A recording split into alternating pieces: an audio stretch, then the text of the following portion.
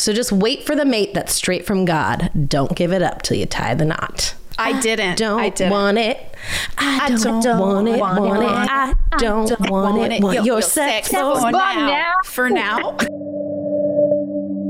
Welcome to Holy Ghosting, a podcast about deconstruction from your middle-aged mom friends. I'm Lindsay, and I had sex before marriage.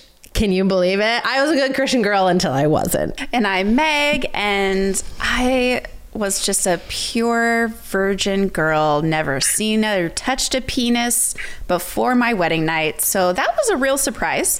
Yeah, straight from virgin to not a virgin on that wedding day. And I don't recommend it. So I'm Sarai, and I too was a virgin on my wedding day, though I had touched and seen and probably even put into my mouth several penises by that time. I was the P&V version of people, right? But now I'm in a permanent slut era. So, yay! You got there, Sarai. We're so proud of you. Thank you. It sounds like I was the only slut amongst us back then. So welcome. Mm-hmm. Welcome to the dark side. I was the slut of not letting penises into my vagina. There were any other things that were allowed. Not any other things, but you know what I'm saying. Gosh, you were wild girls. If it wasn't penetration, Catholic. It didn't count, right?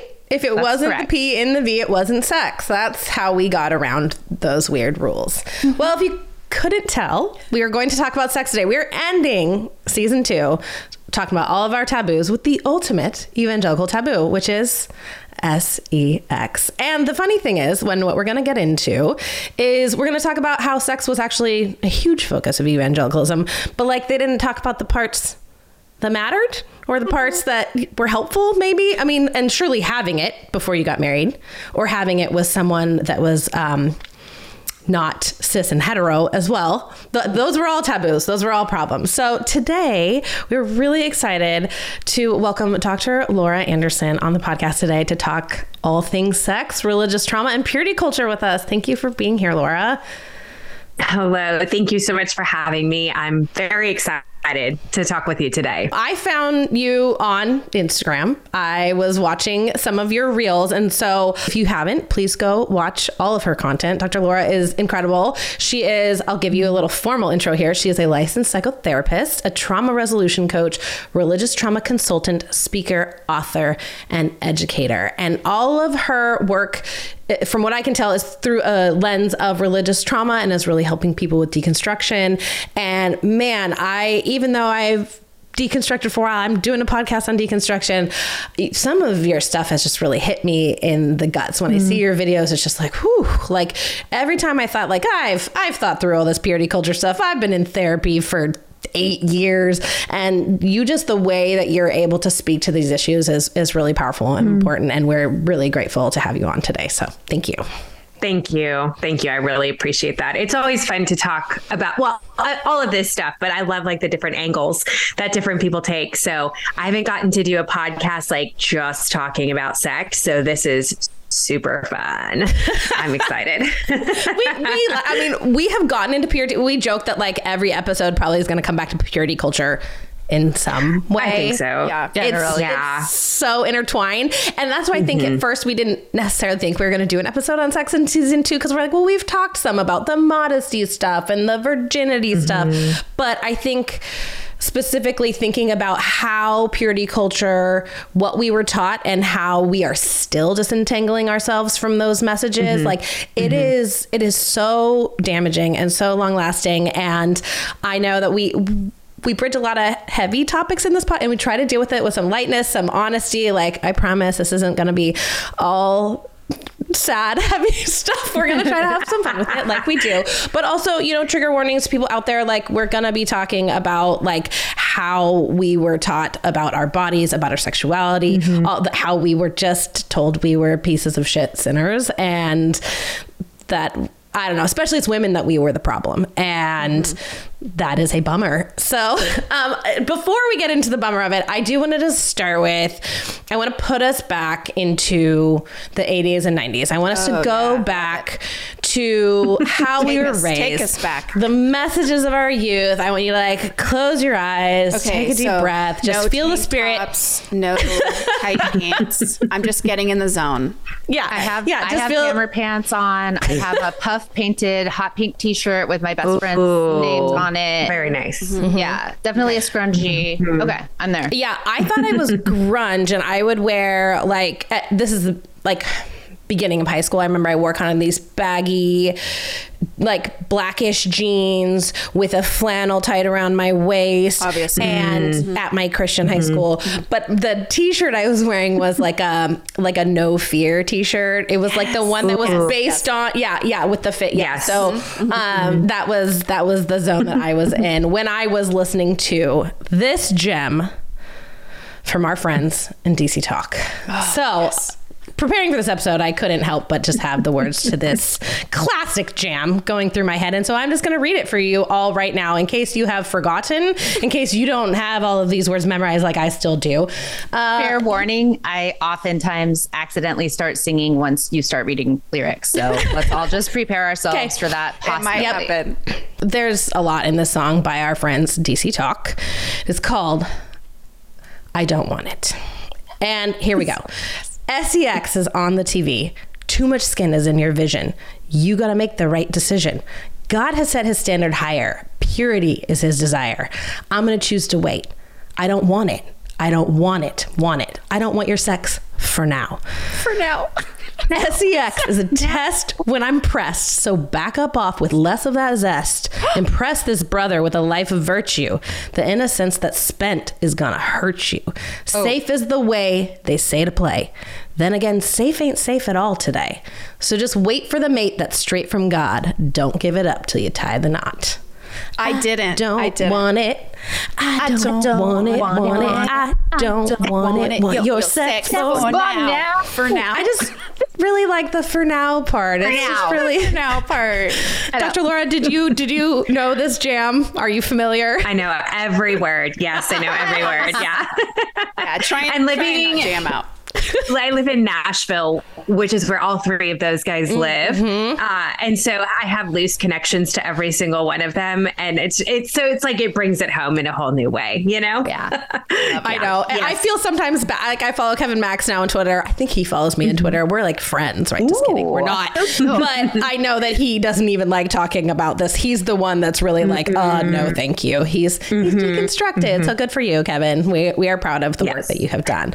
So this, I think, sets the stage for how sex was like dealt with in evangelicalism. It was it's bad right now, but it will be good someday.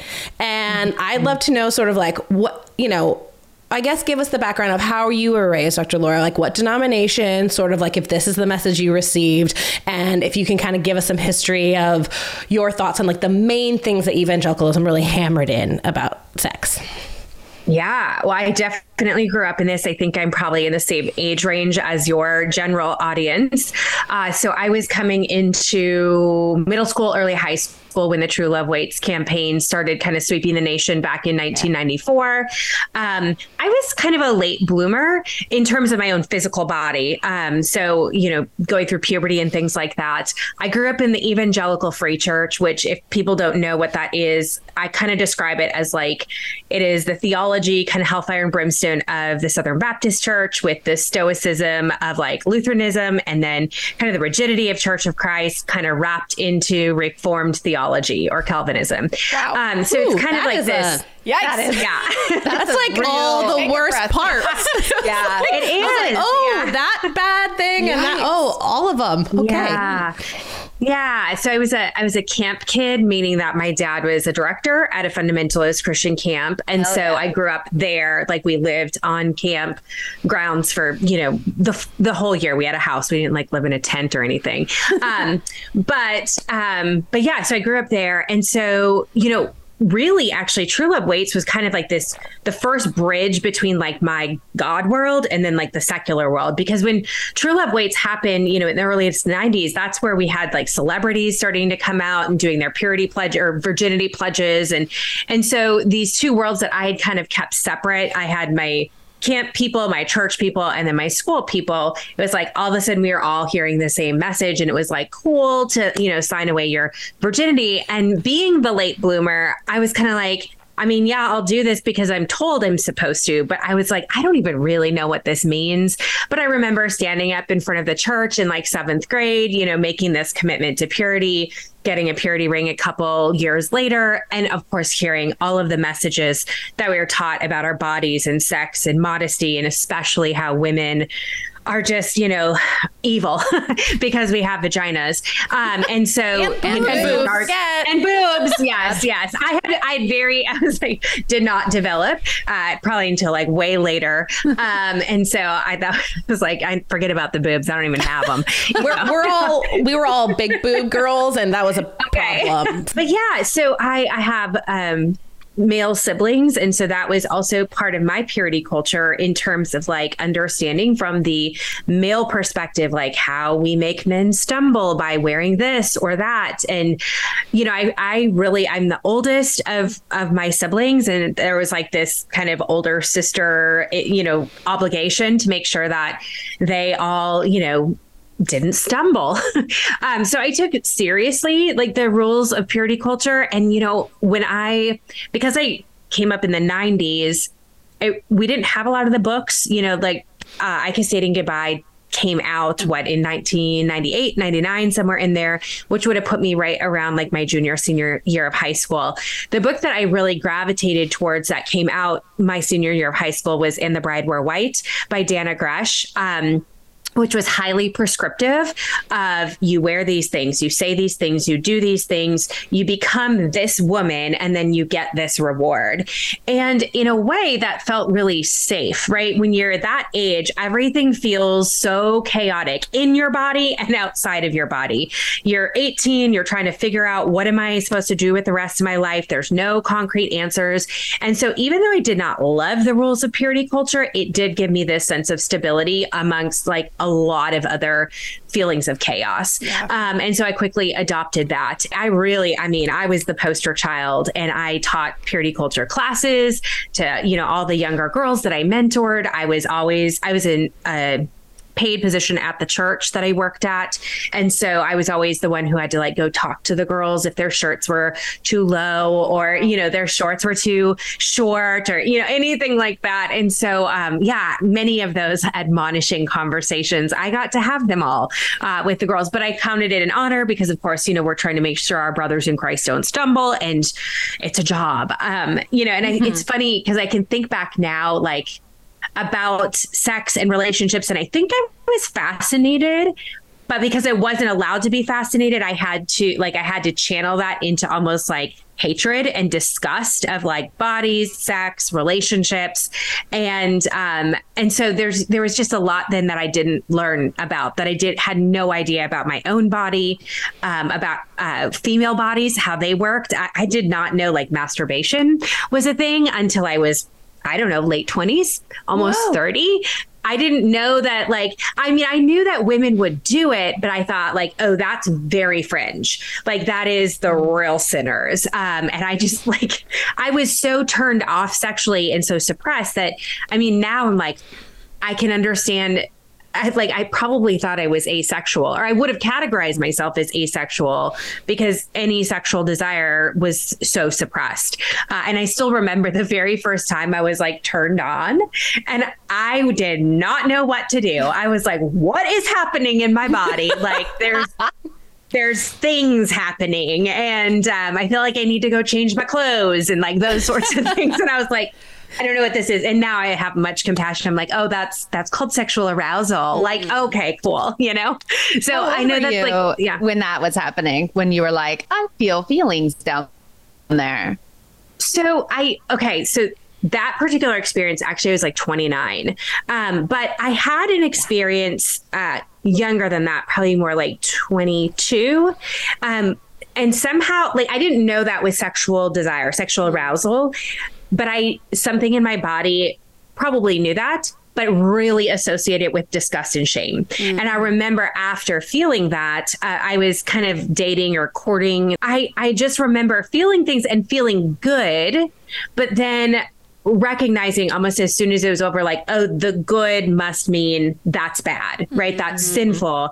And I went home and just like took this scalding hot shower, like scrubbed my body until I was raw, like, and red. Really very common to like what sexual assault survivors do. And it was like, I had this part of me that goes, you know that, like, you know that this is what sexual assault survivors do. And this is what you're doing. Like, there's got to be something there in terms of like that feeling of disgust and violation. But I didn't have a space to organize that at all. I had nobody to talk to, of course. And so I just kind of shut everything down, put more rules around, you know, and boundaries, quote unquote, boundaries around myself so that I would not be in situations like that where I would ever feel that way again. So that was, you know, and then 7 years later was like the next time I felt anything, because I was just so like committed to like squashing everything. Yeah. Yeah, that shame is so intense. And the fact that it wasn't even anyone else telling you in that moment, you know, what to do or what you had done wrong. Like, you had been given those messages so clearly, and you had been giving other people those messages, right? And so to internalize it, like, it makes me sad. And I feel like I'm pretty similar. Like, I was not in touch with my own body at all. And, you know, I don't view myself as someone who has a super high libido. I don't know how but even then I'm like, I have one and I do like to orgasm, and these things are, but same thing, like female masturbation, didn't know that was even an option, wasn't a thing that I tried, wasn't talked about. And in fact, I did not have any sort of orgasm at all until I got married, and I had had sex with 2 people prior to my husband. I did not know what to ask for. I didn't know what I was supposed to be feeling. It didn't feel bad. I didn't know how to talk about it at all. Like, zero. I had no construct for what I was doing, and I just felt like I was just stumbling. It was just... You were talking about that feeling of like thinking that maybe you were asexual. I identified with that so much. Like, even though I got married at 20 and was having sex regularly because that was what God wanted. Make sure your husband's happy. Absolutely. But thinking like not knowing what libido even is, not understanding sexuality, not knowing what those feelings in your body were, and thinking, well, maybe I'm just like almost asexual or like asexual-ish. But I think that is something that I've heard from a lot, particularly of women who grew up in purity culture. And can you talk a little bit about that? Like, psychologically, what is happening there? Yeah. You know, I can't speak for everybody's experiences, but in terms of like the specific messaging, but I know one of the messages that I was taught and even promoted to the students that I would teach was that sex is not for women. It is for the man. So like in the context of a cisgender heterosexual marriage, which of course those words don't even exist in that culture. So just normal marriage, right? Yes. You know, one man, one woman, lifelong. Exactly. Yeah. Exactly. Man gets on woman. He does things. He comes. She's like, okay, thank you. Get off. Yeah. Yes. Yeah. And I remember even like teaching, like, I want to say I probably read about this or heard this in like a Dana Grush book or some sort of purity culture seminar, because I went to all of hers because I was cool like that. Yeah, this really isn't for you. And so, you know, your job is, of course, to satisfy your husband sexually. There is an obligation to that. I remember hearing many sermons of talking about like the obligation of having sexual relations with your spouse, but it was almost primarily geared towards like making sure the male was sexually satisfied. I never heard anything about female pleasure. I always heard that it's a way that you keep your husband from cheating. It's a way that you keep your husband from looking at pornography, from lusting. And the flip side of that is that if your husband engaged in any of those behaviors, it was at least partially the woman's fault, because it likely meant that you were not giving them the sexual experiences that they needed in order to stay faithful to you in body, mind, and soul. And so I think when we hear those messages over and over, like, sex is not for women, your pleasure doesn't matter, this is for your husband, this is in fact like almost a weapon that's used against you to make sure that this person doesn't really do some emotional and physical damage to you in the form of cheating or betrayal or things like that. Those messages start to live inside your body. You really do start to embody all of these messages, and then that creates the physical kind of manifestation of those messages. And especially then, like the messages of purity culture that, you know, before this point of saying I do is suppress everything, right? So I'm not only have I learned how to suppress everything, then there's this magic moment of I do, but it's not really for me anyways. And so I think that oftentimes can manifest, at least in a question of, am I asexual, or is this just like purity culture, like the result of purity culture? Of course, we didn't have those words to describe that. Right. But I think when we hear those messages over and over and over, whether we want to call it a self-fulfilling prophecy, or if we just want to go with like neuroscience and that's how our brains and bodies work together, I think that's what's happening. I think it's really interesting and important to note that all of the constructs around purity culture are intended to make women feel responsible for men's actions, behaviors, wants, desires, needs, etc., both from the prevent every man from having sex with you. So probably like clench your vagina shut, so it's really hard to get in there. That definitely is real. Like that has, I know a lot of people who have some serious pain from during sex. I think largely because of purity culture and the way that we were taught to sort of react to that by shutting things down for ourselves. But even when we're married, that whole tool of your body doesn't belong to you. It never has. Bodily autonomy is not a thing we ever learned about. It was your body is a thing that makes men stumble, that makes them sin. You better hide it under a bushel. Yes. And then continuing on, now you're married and now you need to just make yourself available to him to do what he wants to do. In our first of Infinity episodes on purity culture, what we really focused on was how it does make women susceptible to abuse. I know I can't help but notice that the anticipating and meeting of other people's needs against your own also really primes us to act in ways that are deeply codependent. And that, of course, then filters into other places in our lives. So I'm interested. I mean, I know we're talking women specifically right this minute, and it's really a conversation for everyone. I know men have hang-ups and stuff too, but I'm really curious about like whether you work with men and or women and or, you know, people of all genders. Does this impact them differently, or, you know, how do men react to these kinds of messages and what happens on their end? Yeah, I mean, the short answer is like, yes, it doesn't matter like what gender you are, the impact is there. You know, I think it's safe to say that those who are women or were socialized female growing up in purity culture did tend to take the brunt of the teachings, especially in some of like the embodiment pieces. But I've worked with several people, several men or were socialized male growing up in purity culture, and there really are deep impacts. And that's everything from things like shame to what you're talking about, codependency, grooming behaviors, lack of like bodily autonomy, not understanding like how to say no, how to, you know, be in consensual sexual situations, enthusiastic consent.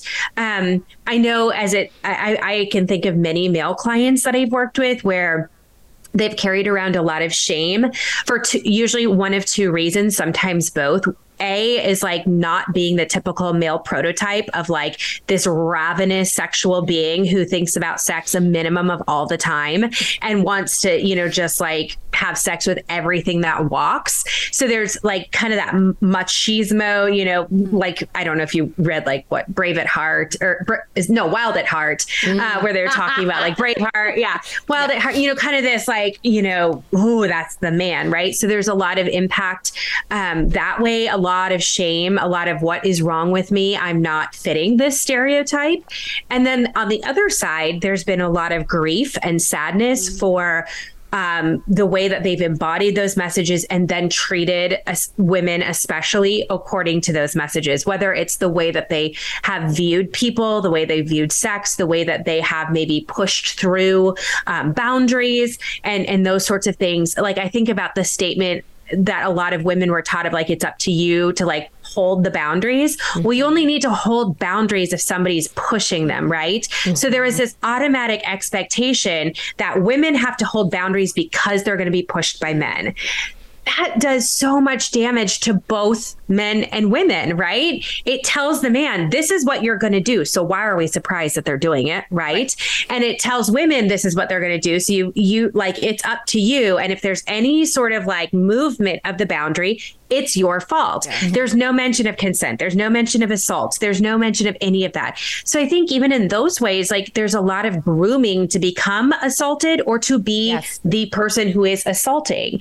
And I certainly don't want to like minimize the ramifications of that. But I also think it's important to take it into context to say, when you grew up in a system like this, why are we surprised that this is happening? I think that's at least just worth noting. So I think there's, when I think about the clients I work with, and I run the Center for Trauma Resolution and Recovery. So we work primarily with people coming out of high control religion, which oftentimes includes various types of purity cultures. And I would say the biggest thing that comes up over and over again, regardless of gender, regardless of sexuality, is the way that purity culture impacted them back then and presently. It's pretty widespread. It's one of those things. I think it just like takes me a minute to digest all that because it's so true. Yeah. And it's just the pressure that I remember feeling as a teenage girl and beyond to hold that tension of like, it's on me. I have to stop it. And if I don't, then I feel shame, or if it goes too far, or if I touch that penis, or, whatever. And it's just, it does a number. And these are the things I think that sometimes maybe people's gut reactions like, why are you still talking about this? Like, this was so long ago. Like, yeah, sure. Did I read I Kissed Dating Goodbye a long time ago? Yes. Like, but that doesn't mean that, like, again, going into adulthood and being a sexual being, it's so confusing and it's really hard to navigate. And how do you figure out, like, I remember an early argument that my husband and I would have, and he wasn't raised religious. So he does not have any of those hangups. He came to religion later in like high school. And funny enough, chose not to have sex. His parents thought he was very weird.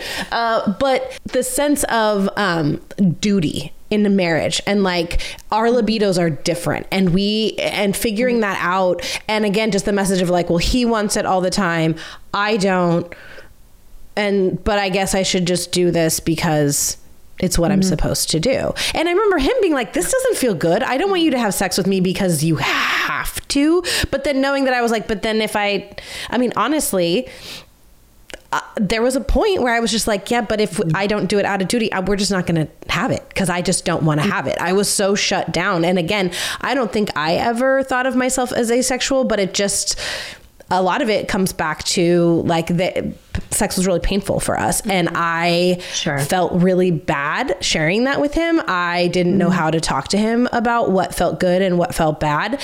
And it was really harmful to our and like really killed our sex drive. That's been the biggest issue. And I feel like now realizing that, like, you had an Instagram about this recently that I thought was kind of revelatory at talking about how like sex shouldn't be painful. Literally no one told me that. No one talked about what sex should feel like, how women, especially women, how we can enjoy it. You get like messages from TV or whatever. I just had no sense of what was possible. And I'm really grateful that now I'm figuring out some of those things and I'm reclaiming like sex and, certain things, I was like, cannabis has been incredibly helpful for me with sex, but also talking to other women and figuring out like, okay, my body's shaped in this way and he's shaped this way. And like, I just learned about this thing. Ladies, I'm just gonna tell you right now, this is not sponsored, but I found out about this thing called O-Nut. That's incredible. Yes.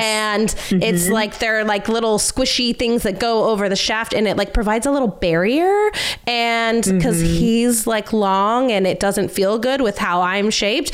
Yeah. Oh, I cannot believe I'm just fucking discovering this right now. I'm like, this could have been, I would have been having a lot more sex the last 13 years. I'm just telling you. Yeah. So I want to encourage, like, now that I am talking about sex with people, then people are able to be like, oh, actually, have you tried this thing? And I just didn't talk about it for so long. And that is a huge detriment to me. And even to our friends, like amongst other women, we never talked about it. It wasn't like I didn't talk about it with my husband. I didn't talk about it with my girlfriends.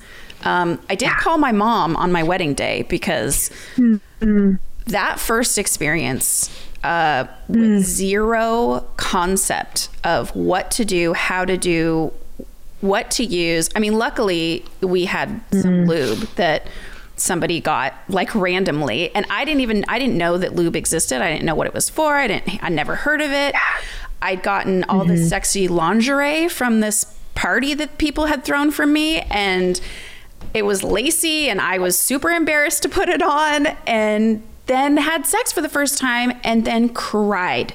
Just cried. It hurt so fucking bad. And it hurt so bad. I called my best friend. I called my mom. I was like, I think something broke. I don't know what to do. And having that conversation on my honeymoon, it's the stupidest thing ever. Honestly, it makes me so mad. It makes me so mad that is what my first week of marriage was the pain that was associated with sex, not the pleasure, not the enjoyment, not the discovery, not any of the things that I was like waiting my whole life for, because we didn't have any conversations ever with anyone. Yeah. So how do we break that? How do we push past it? Even with my own kid, having those conversations of just saying sex. Like, sometimes we get a knock on our door, and we're like, yeah, we're having sex. That's what we're doing. That's what's happening. It's awesome. So you're like, we'll put $5 in your future therapy jar after we're done. Okay. Sorry, I thought you were busy. Yeah. But well, it's been 23 years for me. I mean, 20 plus years of, like Lindsay was saying, not great experiences sexually. Yeah. And realizing, even as Sarai had mentioned earlier, that I was clenching. I just want all listeners right now to like think about the fact that if you grew up in purity culture and you have painful sexual intercourse, you might have to have some conversations with your vagina. You and your vagina maybe need to have some like reconnecting or something. Like, Dr. Laura, how do we get past the shame, the embarrassment of these kinds of conversations? Like, how do we break it? How do we break that barrier? Well, I mean, I think like what we're doing right here is part of it. You know, shame breeds in isolation when we think I must be the only one who's going through something like this. You know, the video that you're referring to, Lindsay, was really kind of motivated by a purity culture support group that I led last fall, where I left it kind of like open in regard to like what we were going to talk about each week, because I wanted it to be what the group needed. And so I had them fill out this questionnaire prior to the group, just so that I could kind of get an idea of where people were at. And originally, maybe like 8 out of the 10 people said, you know, sexual pain is something I deal with. Well, it turned out like 10 out of 10 plus the leader, me, were like, yeah, this is something we've all experienced, just with a couple of people being like, oh, I didn't realize like that was pain. That's, you know, like whatever. And so that's where this conversation started. And we had an 8 to 10 week group where, you know, I think originally they thought we're going to work on like sexual pain through just like techniques. So like, how do we just have less painful sex? But really it was more about coming into relationship with your body, learning how to feel safe in your body in non-sexual ways, experiencing pleasure in non-sexual ways. In purity culture, pleasure and sex are highly overcoupled. And so that means that, you know, like when I say sexual pleasure, like even that might, you know, your body might tense up from that. Or when we say pleasure, you know, we don't think of like what an amazing piece of chocolate tastes like. We instantly go to what sex is supposed to be. And for most people, because of the pain piece, they're like, ew, like, no, so I just won't experience any pleasure. So I think having conversations where you're able to like speak up freely and say, like, me too, this is something that I'm experiencing. I know that doesn't fix everything, but it does take away that isolation piece, that shame piece where you go, well, maybe at the very least, I'm not having to like fight against myself. Like maybe there's something that happened to me that I'm dealing with, and it's not this inherent flaw within me. And I think that's really important for people to know that, so interestingly, when I started my therapeutic career, I actually started by working with convicted adult and juvenile sex offenders that were coming out of jail and juvenile detention after having offended people. And I worked primarily with the juveniles. And so part of what we would do was sex re-education, essentially, which was funny because at the time I was still like deep in purity culture. I had never even kissed anybody. And so I'm like, and so I'm like learning this along with my, these boys that I'm working with. And I remember one of the analogies that was given, and this is something I use with my clients and something that I think can be really helpful within purity culture in terms of understanding what's happening, is when we look at this natural sexual development process, I look at it as like a dimmer switch, like a light dimmer switch, where you slowly turn things on. We are born inherently sexual. And that means way beyond just the act of sex, right? There's so many other pieces to our sexuality, but we're born that way. And so that means we are sexual beings from the time that we're born. Now, when we're infants, obviously that's going to look very different than when you're a toddler or an elementary school child or an adolescent or an adult. But as we grow up, that dimmer switch gets a little bit brighter, and it should, as it correlates to like the actual life stage that we are at. And so by the time then that you're in elementary school and middle school, like you're kind of appropriately developing so that when the time comes to have sexual experiences with a partner or maybe through masturbation with yourself, you're kind of naturally developed in that way. So, you can have sexual experiences and it maybe isn't shocking for your body, or it maybe isn't painful. Now, I'm not saying that exclusively, like you won't experience any shock or any pain, but it is less likely because you've been naturally kind of developing how you're supposed to.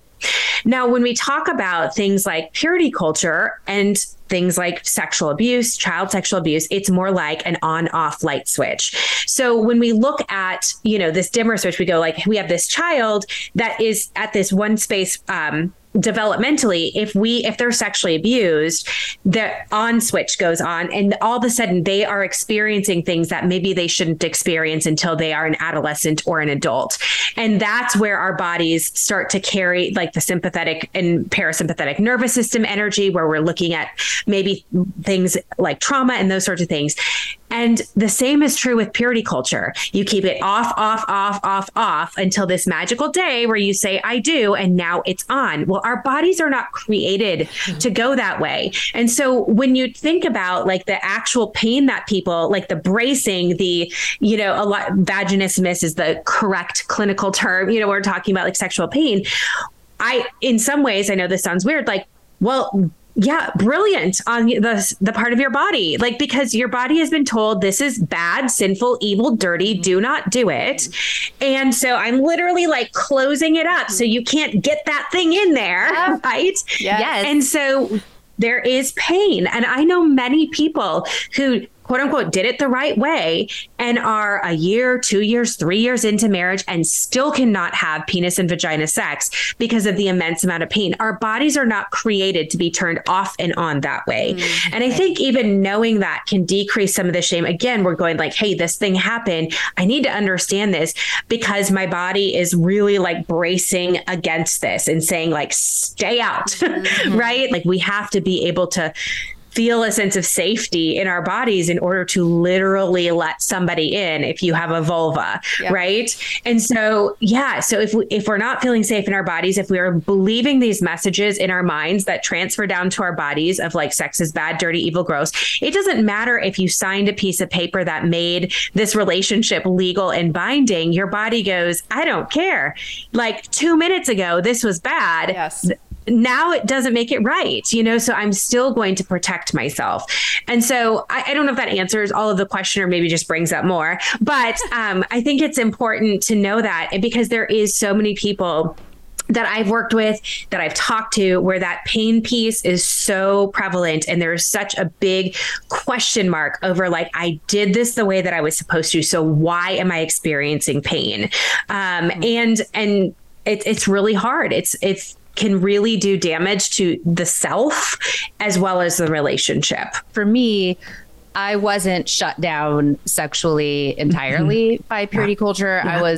I invented masturbation when I was a little kid, and it was called I love Pootie. that. Yeah. I know. Thank you. I was like, everyone should know about this.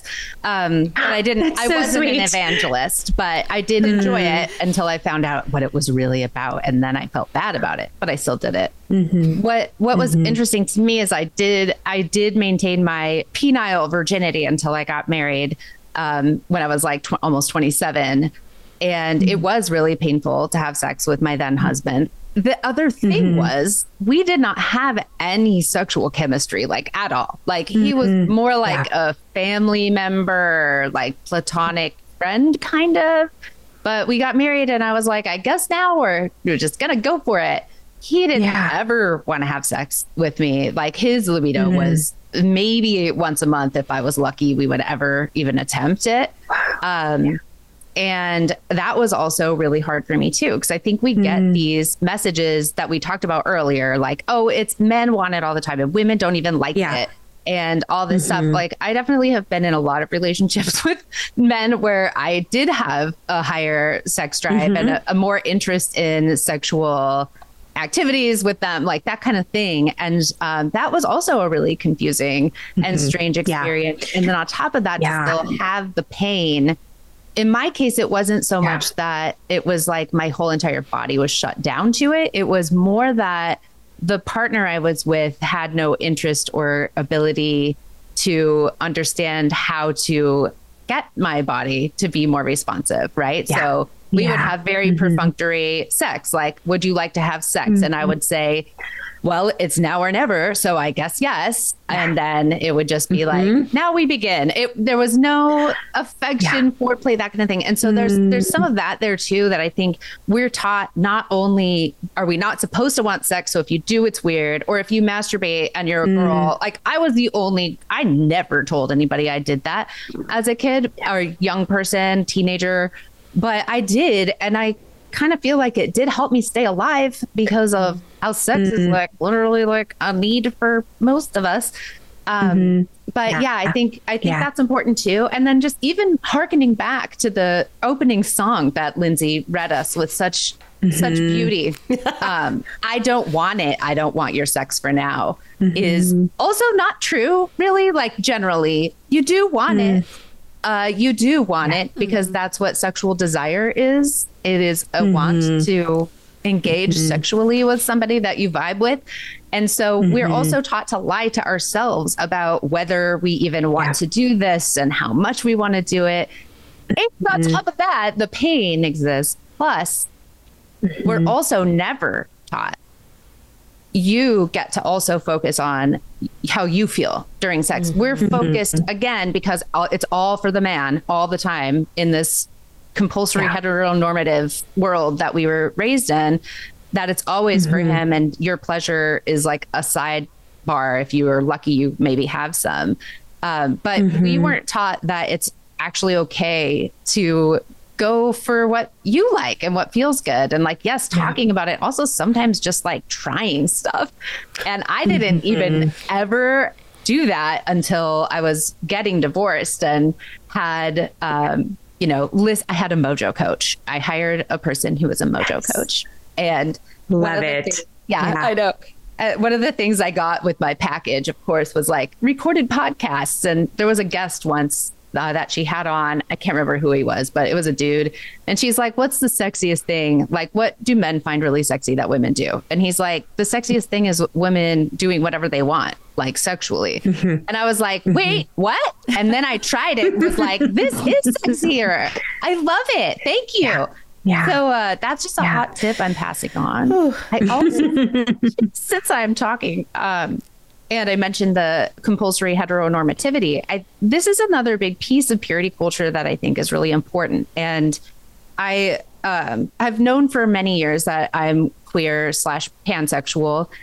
But until more recently, I didn't really make space for that in my life or really think of it as a crucial part of my identity or my experience. I've been partnered in monogamous, heteronormative partnerships with cisgendered men really all the time until more recently. And then learning how to express myself sexually with another woman has also been an incredibly important part of my healing. I've enjoyed sex for a long time. I mentioned that I'm in a permanent slut era, which did begin in 2015 when I got divorced, which is great. So I highly recommend it. That said, the experience of learning how to be with another woman in that way has been really a beautiful and important part too of deepening and enhancing the experience of sex and sexuality for me. Like, it's changed how I have orgasms even. So I think I just want to kind of point that out. Like, that's not even a part of a conversation about purity culture. It's like not even on the menu. But I think as we're kind of leaving those things behind and learning how to be at home in our own bodies, that I just think it's really valuable to mention that it's worth it to allow yourself to be all of who you are. And so whether that's you're hornier than you ever wanted to admit, or if you're attracted to people of different genders than you were supposed to be, quote unquote, then, you're a grown up. Like, you get to do things that are for you. And that includes sexually.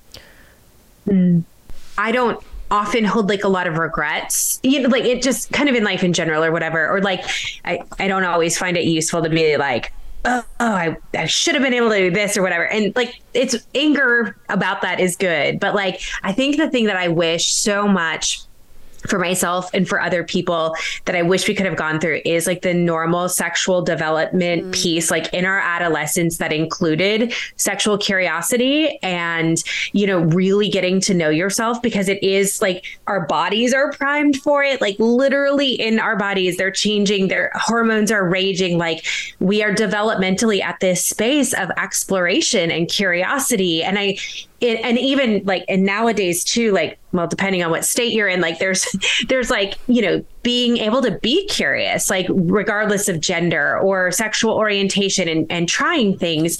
And that is the only thing that I wish that I could have had, and that I'm like jealous for all of, like the people who are like holding hands like under somebody's coat on the bus, or something like that. Or like they have their first little kiss on mom's couch when she's not looking, and they're, like watching a movie. And it's such appropriate, sexual behavior for that age. And we missed all of it. So now, it's nothing against like being in our 30s and 40s, trying all this stuff, because we need to anyways. And they're actually, I could make a case that because our brains are fully developed, it's probably a little bit safer and maybe even more fun. And we know quicker, what do we like, what do we not like, don't want to do that again, definitely want to do that again. Right. And I think it's like wonderful that we can give ourselves these redemptive experiences, but that is the one piece that I'm like, God, if I could go back and do anything, it would be high school, just for that piece, not the other piece. It's just like the sexual piece of like learning how to develop like appropriately, like in those milestones, but to be like, to tune into my body and be like, this is what you're wanting to do, or this is, how you're developing. And I think it's something that so many of us missed out on. I think a lot of us are, reconnecting with that. But I also know many people, clients included, that feel a lot of just sadness over like, hey, I married this person when I was 18. I never got to explore. How do I know if I really love them? Or is this just the narrative I was told? This is this is all you get. And that's not to like, disparage people who have, I have siblings who got married very, very young, and they're, still together and they love each other. I think that's great. But I think it can often be a point of confusion. Yeah, there's so much sadness. Like, even when Meg, you were talking about your wedding night, like I'm so sad for you, and so many of us, right, that we had these experiences, and like all of us have regrets around at least some of these areas, and like didn't get to like kind of have a normal sexual development, and we were told that we would be like a chewed up, used piece of, and so I was really confused when I did have sex before I got married, because I got married at like 27 and I was just like, dude, it's too long. It wasn't even like, it was weird. It wasn't like this big decision that I made. Frankly, I had a couple drinks and had chemistry with someone, and it just happened. And then I felt fine. That I was just like, my fine. Exact yeah, story. I was just like, yeah. And it was one of those things where I was like, I mean, of course I wasn't like running home to tell like my parents about it, but it was just, I think that I had been told, I built up what it was going to be for so long, and then I did it and I was like, that wasn't really that big of a deal. And then it was interesting. Later I ended up, and this is another thing that I feel like I have a theory about people raised in purity culture and birth control and like STDs. Because I ended up getting an STD from this person that I had sex with, because we did not use protection, because I was 25, not on the pill, because I wasn't supposed to be having sex. And again, I did not know what to ask for. I didn't know. I knew I didn't want to get pregnant. I knew to have him pull out, and now looking back again, there's so much shame about like Lindsay, my God, the fact that I didn't get pregnant is a miracle. But I did get an STD, and I had like a minor cancer scare around that. Had to get a couple leaps, like had some precancerous cells.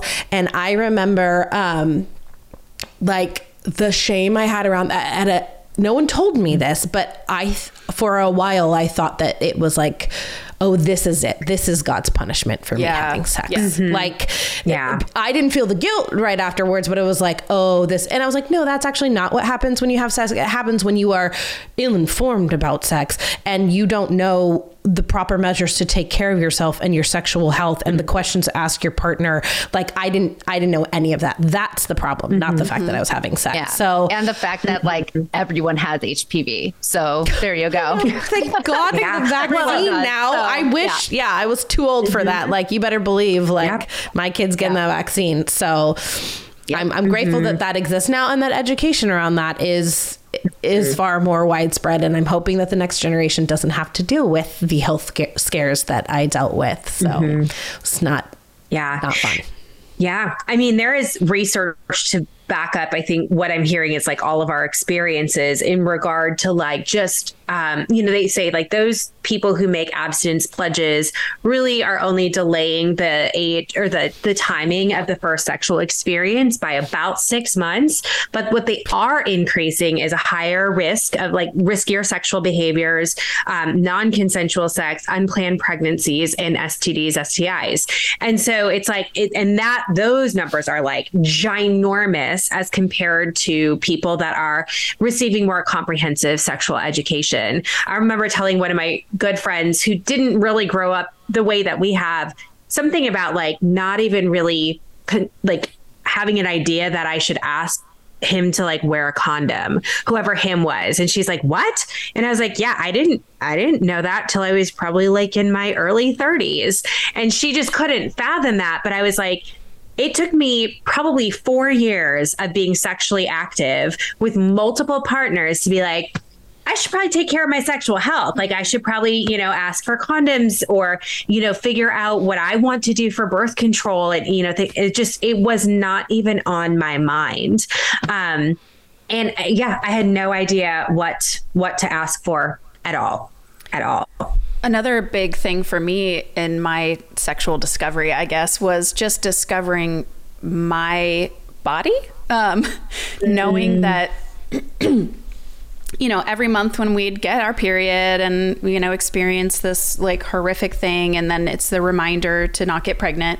But the things happening in my body that I was ignoring, the pain of endometriosis that I didn't know was existing, or I also was diagnosed with polycystic ovarian syndrome, which are just very, very additionally painful things that happen during a woman's monthly cycle. And not even knowing that that stuff happening in my body was abnormal was another real detriment. I mean, like, just really ignoring everything from the chin below, because if you looked at your body, thought about your body, touched your body in any ways. I mean, I remember going in and my doctor being appalled that I had never given myself a self breast exam.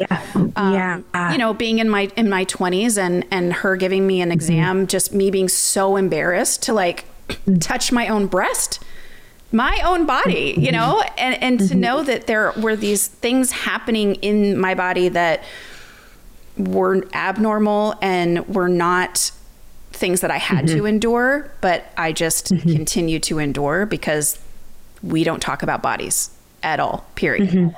I'm curious how you got out of it. Like, cause we've heard what you were in and how you were admonishing people and you were like, you were telling the other ladies how to be. And now look at you, like empowering people. Like, what was there one thing that like flipped the switch for you? Like what opened your eyes to what, you know, a healthy relationship with sex and your body and all that could be? There are some pivotal moments that I had. I mean, I think it was a long process, but, you know, interestingly, so, you know, of course, like I said, super in purity culture, had even made the decision I'm not going to kiss until I'm married. And I moved here to Nashville 13 or 14 years ago, something like that. And I remember developing a friendship with somebody, and she was like, almost like every bit as rigid, like theologically, like believed the same theology. But I remember we were sitting in a coffee shop one day and she was like, okay, tell me about this kissing thing or whatever. And she's like, and where do you find that in the Bible? And I couldn't, like, obviously could not point to anything. And she was just like, I think that maybe that's not what you think it is. Like, you know, I would just encourage you to kind of like reevaluate or whatever. And she was such a good, kind person that I couldn't like dismiss what she was saying. And so I started to kind of examine like, why did I make this rule? Like, is that for somebody else or whatever? And I kind of, eventually I came to this place where I was like, okay, I think that's a no for me. Like, I think I'm going to not believe that anymore, but I'm not going to just go rush and kiss the first guy, of course. You know, cause I thought I had boundaries or something like that.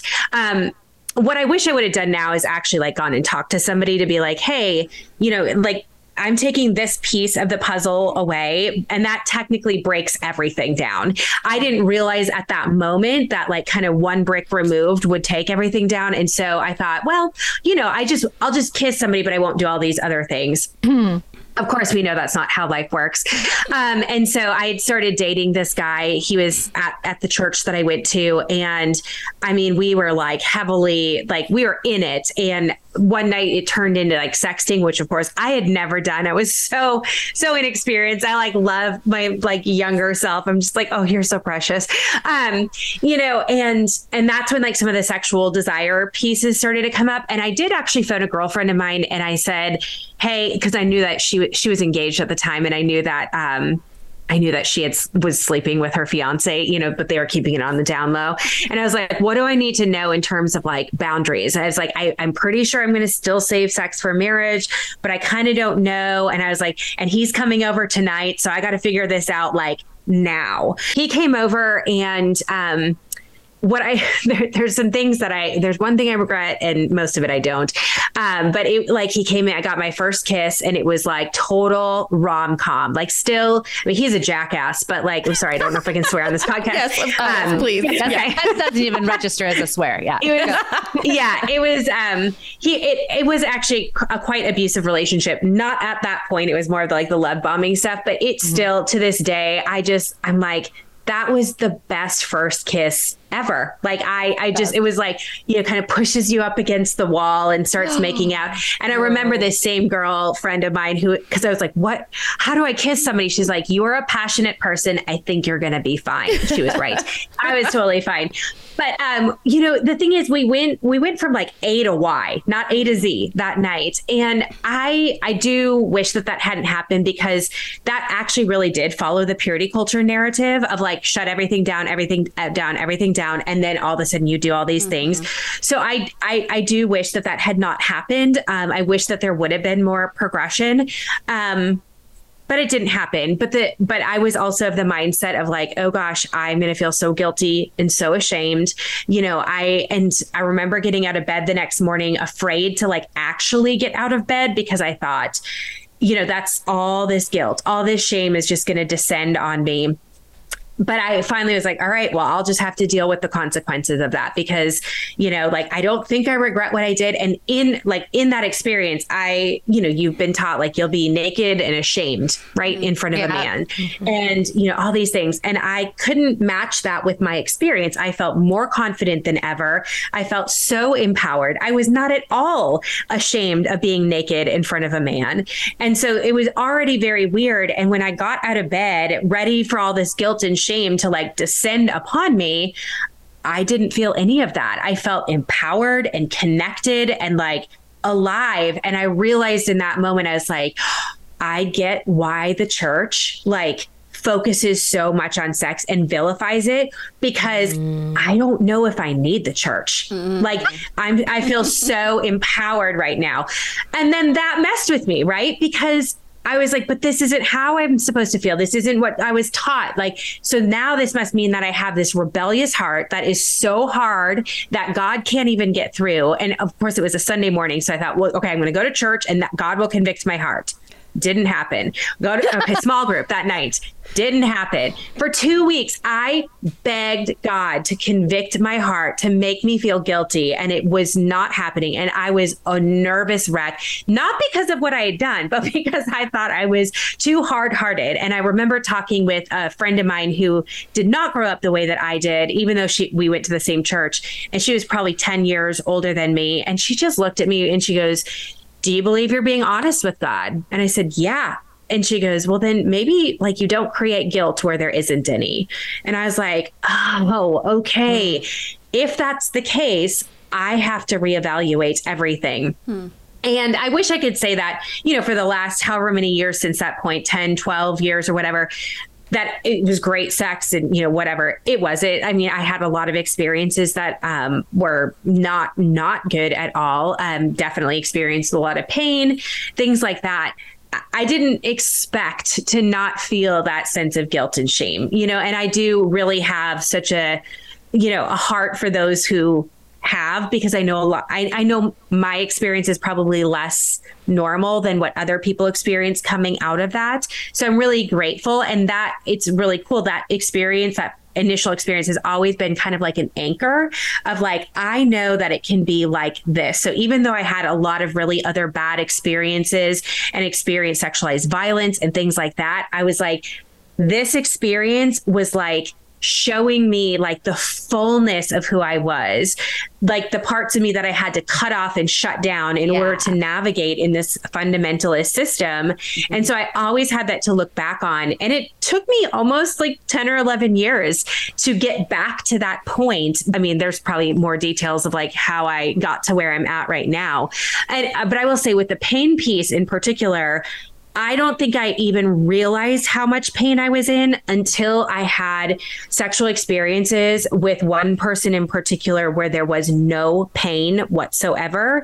And I think there was a few things kind of going on, my own trauma kind of resolution, a much deeper sense of embodiment. And then whether it was like the technical things of like positions or the person or size or, any of those things, it was like all the stars were aligning. But it was in those moments I was like, oh, okay, this is how it's supposed to feel, which means all these other experiences, like there was connection, there was fun, there was, even pleasure, during some of those experiences, but it wasn't pain-free. And this is what it's supposed to be. And then after that, we went back to pain, and I was able to then really contrast that in like a pretty stark way. So then, started working with some doctors and ultimately like found out I had huge fibroids in my body, and that was causing a lot of the pain and like all that stuff. And that'll do it. It's interesting that we're talking about the pain piece, because when I found that out, I started putting all these puzzle pieces together about pain and suffering and like the glory of suffering that we were taught, and started writing a series about it, because ultimately for me, the end of the fibroid journey ended in a hysterectomy that happened just like 3 months ago. And so it's been interesting though to like almost wrap those pieces up to be like, oh, these were messages that I was carrying in my body that I didn't even know that were impacting me in very practical ways and very like, yeah, it was really, really difficult, not only sexually, but there's other things going on because of them. And so it was very humbling, angering, all the things to like navigate through, like, why did I let this go on for so long? And it was like, oh, because sex isn't for me. And because pain is normal and suffering shows that you're doing something right. And I was like, damn it, I'm still holding all these messages in my body, even though I've done so much work. It's just kind of one more layer to unpack or unravel. So yeah, there you go. The glorification of suffering. We have gotten into that a few times, and that's also a doozy and a thing that is very hard to untangle yourself from. And I don't think I thought about it in the sexual sense, that because I don't think I've ever just thought like, oh, it hurts, I'm just gonna have to, it's gonna make me we were just taught to just endure things. And I think that, like, gosh, it was so interesting what you're saying. I hadn't thought about that language of your heart being hard or whatever, being kind of in rebellion of not having guilt about things, like you're just expected to have so much guilt and shame around this stuff. The wildest thing about the way that evangelicals deal with sex, that is something they focus on a lot, which doesn't even make sense on a biblical level. I don't get that. Like, there's like 3 scriptures about it, right? I mean, there's a lot of scriptures about weird sexual things that happen in the Bible. Like, I don't know. I was going down a rabbit hole for this episode. I'm not even going to get into all of it, but I was just like, can we talk about like Lot offering up his daughters to like Sodom and Gomorrah? Like, there's so many, and then they later get him drunk to get, I mean, there's so much weird sexuality in the Bible. Or let's talk about Song of Solomon. Like, I bet you that guy was a good lover. I think he knew how to give his lady an orgasm, and nobody talks about that. Like, he was all about like worshiping her body. I was like, why didn't we talk about, for a religion that is so obsessed with sex, it sure did not prepare us to have it whatsoever. Like, we talked about all the things that were wrong with it, or all the things we shouldn't do. And of course, like, was the messages like that we were told that it's going to be so good and it's a gift and you're going to get married and it's going to be perfect. But there was no like actual basis for that. They didn't give you, they were just like, don't. And then when you do, it's going to be fucking great. You'll be, you'll be awesome. Somehow you're going to be magically good at it, and everyone's going to have pleasure and you're going to love it. And that's not true, because I think, like Dr. Laura, you were saying, it really clicked with me that on my wedding day, I was like, I don't know how to do this. It's 11 a.m. If I have sex right now, it's like straight to hell. But in another few hours, if I don't have sex, then it's also kind of straight to hell, because it's like, and you're not being a good wife and fulfilling your godly duties as a woman. And so I think you're right, shifting that in my mind of that on off switch, because it didn't make sense to me. It didn't make sense to my body. It didn't make sense to my spirituality. It was like just having to go from don't be a sexual being, don't think about it, don't want it, don't ask for it, to now you need to automatically, I mean, truly become a sex goddess, to like be fully empowered in your body. And I mean, we're driving away from our reception and it was really hot, and I was, wearing this giant dress with all these layers. And so I put my feet up. We didn't have air conditioning. We were 20 and 21. We were very poor as well. So I had my legs up and the window down, and I was, getting the air in. And my new husband, at a stop sign, leaned over to like peek up my dress. And I might have just smacked him away. I mean, I was like so horrified.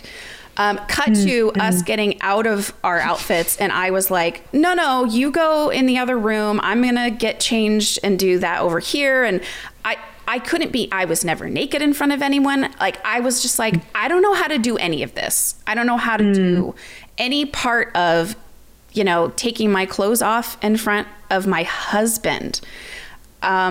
And so, like you're saying, I really do wish that I was able, that is the kind of the one regret thing that I have as well, is that I do wish that I was able to kind of turn that sexual knob slowly, because it was for a really long time in my marriage. I mean, a really long time in my marriage, it was on off. That was it. It was see me as a sexual being when you need it.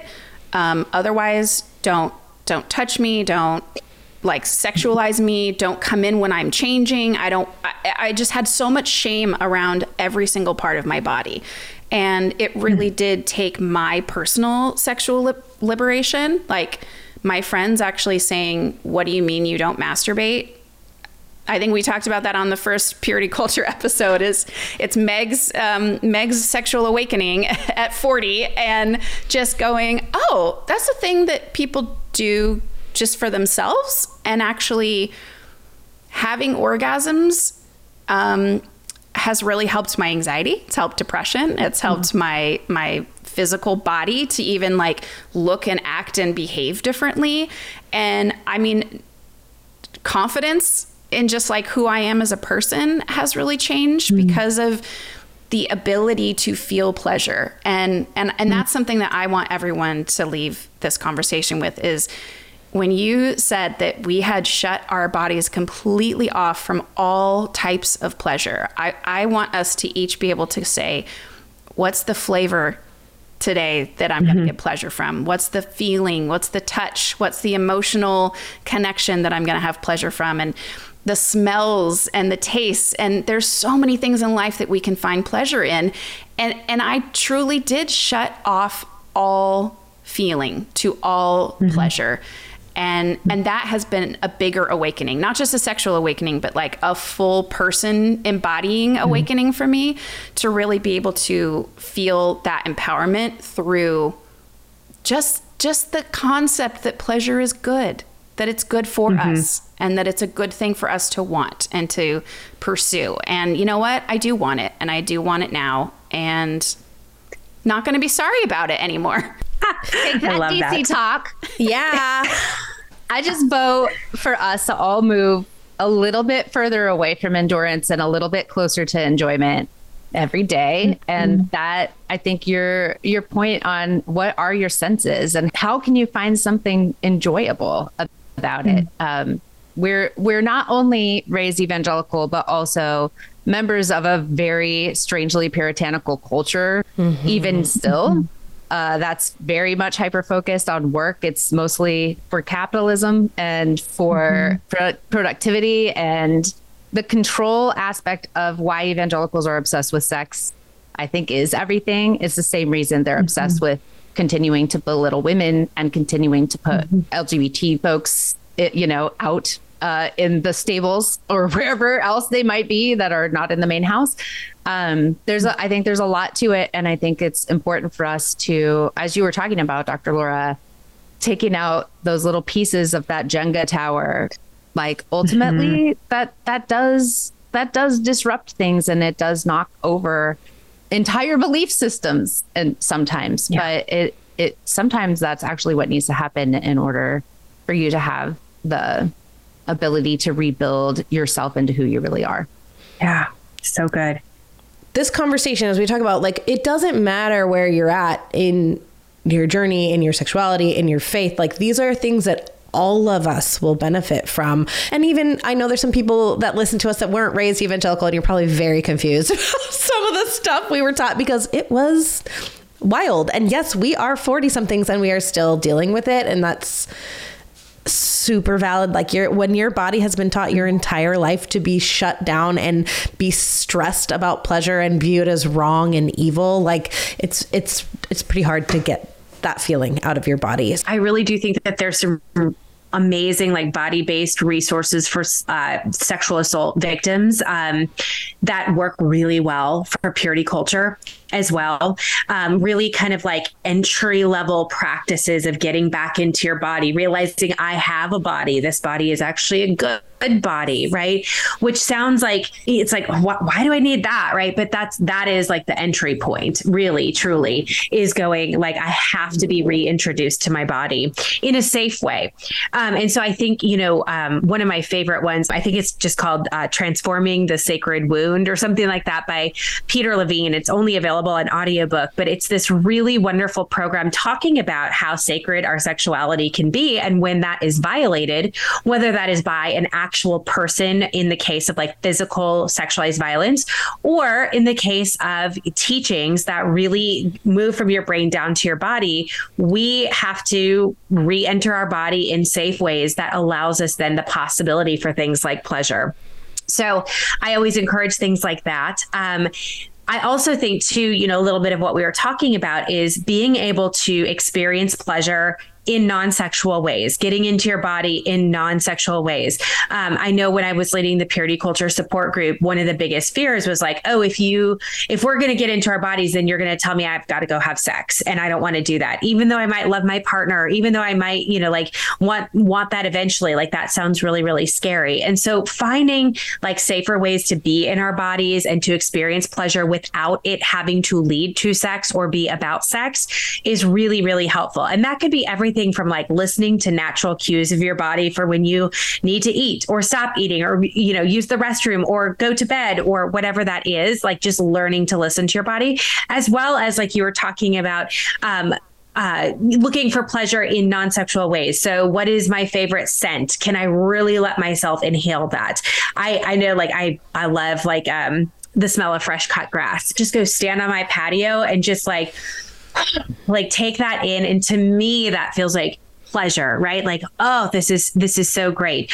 Or you might start, like using self-touch, but in non-sexual ways. What does that feel like to touch my arms, my shoulders, my chest, right? And just like feeling what it's like to be in your body. And maybe you go, oh gosh, I really like when there's like soft touch on my arms. Can that be pleasure, right? Like that doesn't have to lead to sex, but that could just be an experience of pleasure in your body.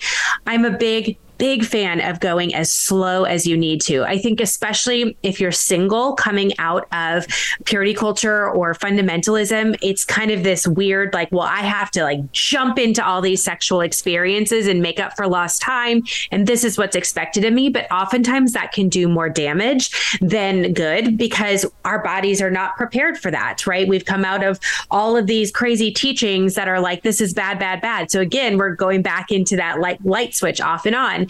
And so, going slowly, I think is going to be one of the biggest pieces of advice. If I have to give advice, like I would say that's it, is like, do not push yourself faster than your body can handle. Everybody's is going to go at a different pace, and to say, oh, okay, this feels okay to me, but this other thing, I start to panic, or I start to want to run away, or I shut down, or I numb out, or I freeze, or I want to fight somebody. Like paying attention to those cues are really, really important, and going at the pace that your body can go at is going to be very, very important in a process like this. So I don't have like a 10-step plan. Everybody is very different in what works for them, but I think that those can sometimes be helpful. The Center for Trauma Resolution and Recovery, we have a lot of practitioners, well, not a lot, all of them, who understand purity culture on a very lived experience level as well as a professional level, which has proven to be really helpful for people, because it's really nice to like walk in and work with a coach who's like, yeah, you don't have to explain this to me. I get it. You don't have to convince me. I know what you're talking about, and can understand on the physiological and psychological level how damaging purity culture can be, and work at the resolution piece from the body-based level. So of course, I'm always, if that's something that's important or is available to you in terms of the resources that you have, there are people out there who do understand this and understand the impact and are ready and wanting to be able to support you in recovering from a system like that. That's so necessary. And I mean, I will say it's like, again, I've been in therapy for years, and I am so thankful for being able to work through some of these things and it figured out. Like one huge takeaway I've taken away from therapy is I thought I wasn't, and sometimes people told me that I wasn't sex positive because I didn't want to have a lot of sex. And I was like, oh no, being sex positive means like I'm able to communicate my wants and desires, and that might be not wanting to have sex. I just wasn't even, I think that those are the things that realizing, like, even what our definitions of, as I'm coming into, again, you go slowly, like sex positivity doesn't mean you want to have sex all the time. It means you understand yourself and your sexual needs and your desires, and you are seeking those things out for yourself. And dang, I hope for the next generation that doesn't take y'all as long as it's taken us to figure out. And like, have sex, not marriage. That's just I live my life for that. No. Yeah, thank you. And this is an old married lady. So, it's like, do as I say, not as I do. But I'm lucky. I'm lucky to have a husband I still like and that he likes me. And the reason for it is because we're not the same people and we have not kept the same bullshittery. And it's the only thing that's kept us together is not being caught up in all of that. So it's pretty nice when you can grow together in that way. I'm also thankful for that. And I always tell people if he dropped dead tomorrow, I don't know that I would ever date another man again. So there's also that my like sadness on like, why didn't I experiment in college? Like, why didn't I pull a Katy Perry, man? I should have kissed a girl while I had a chance, but it's fine. Well, you can always like strike up an agreement, and just have a free pass night. That could be. You know what? Don't kiss a girl, Linz.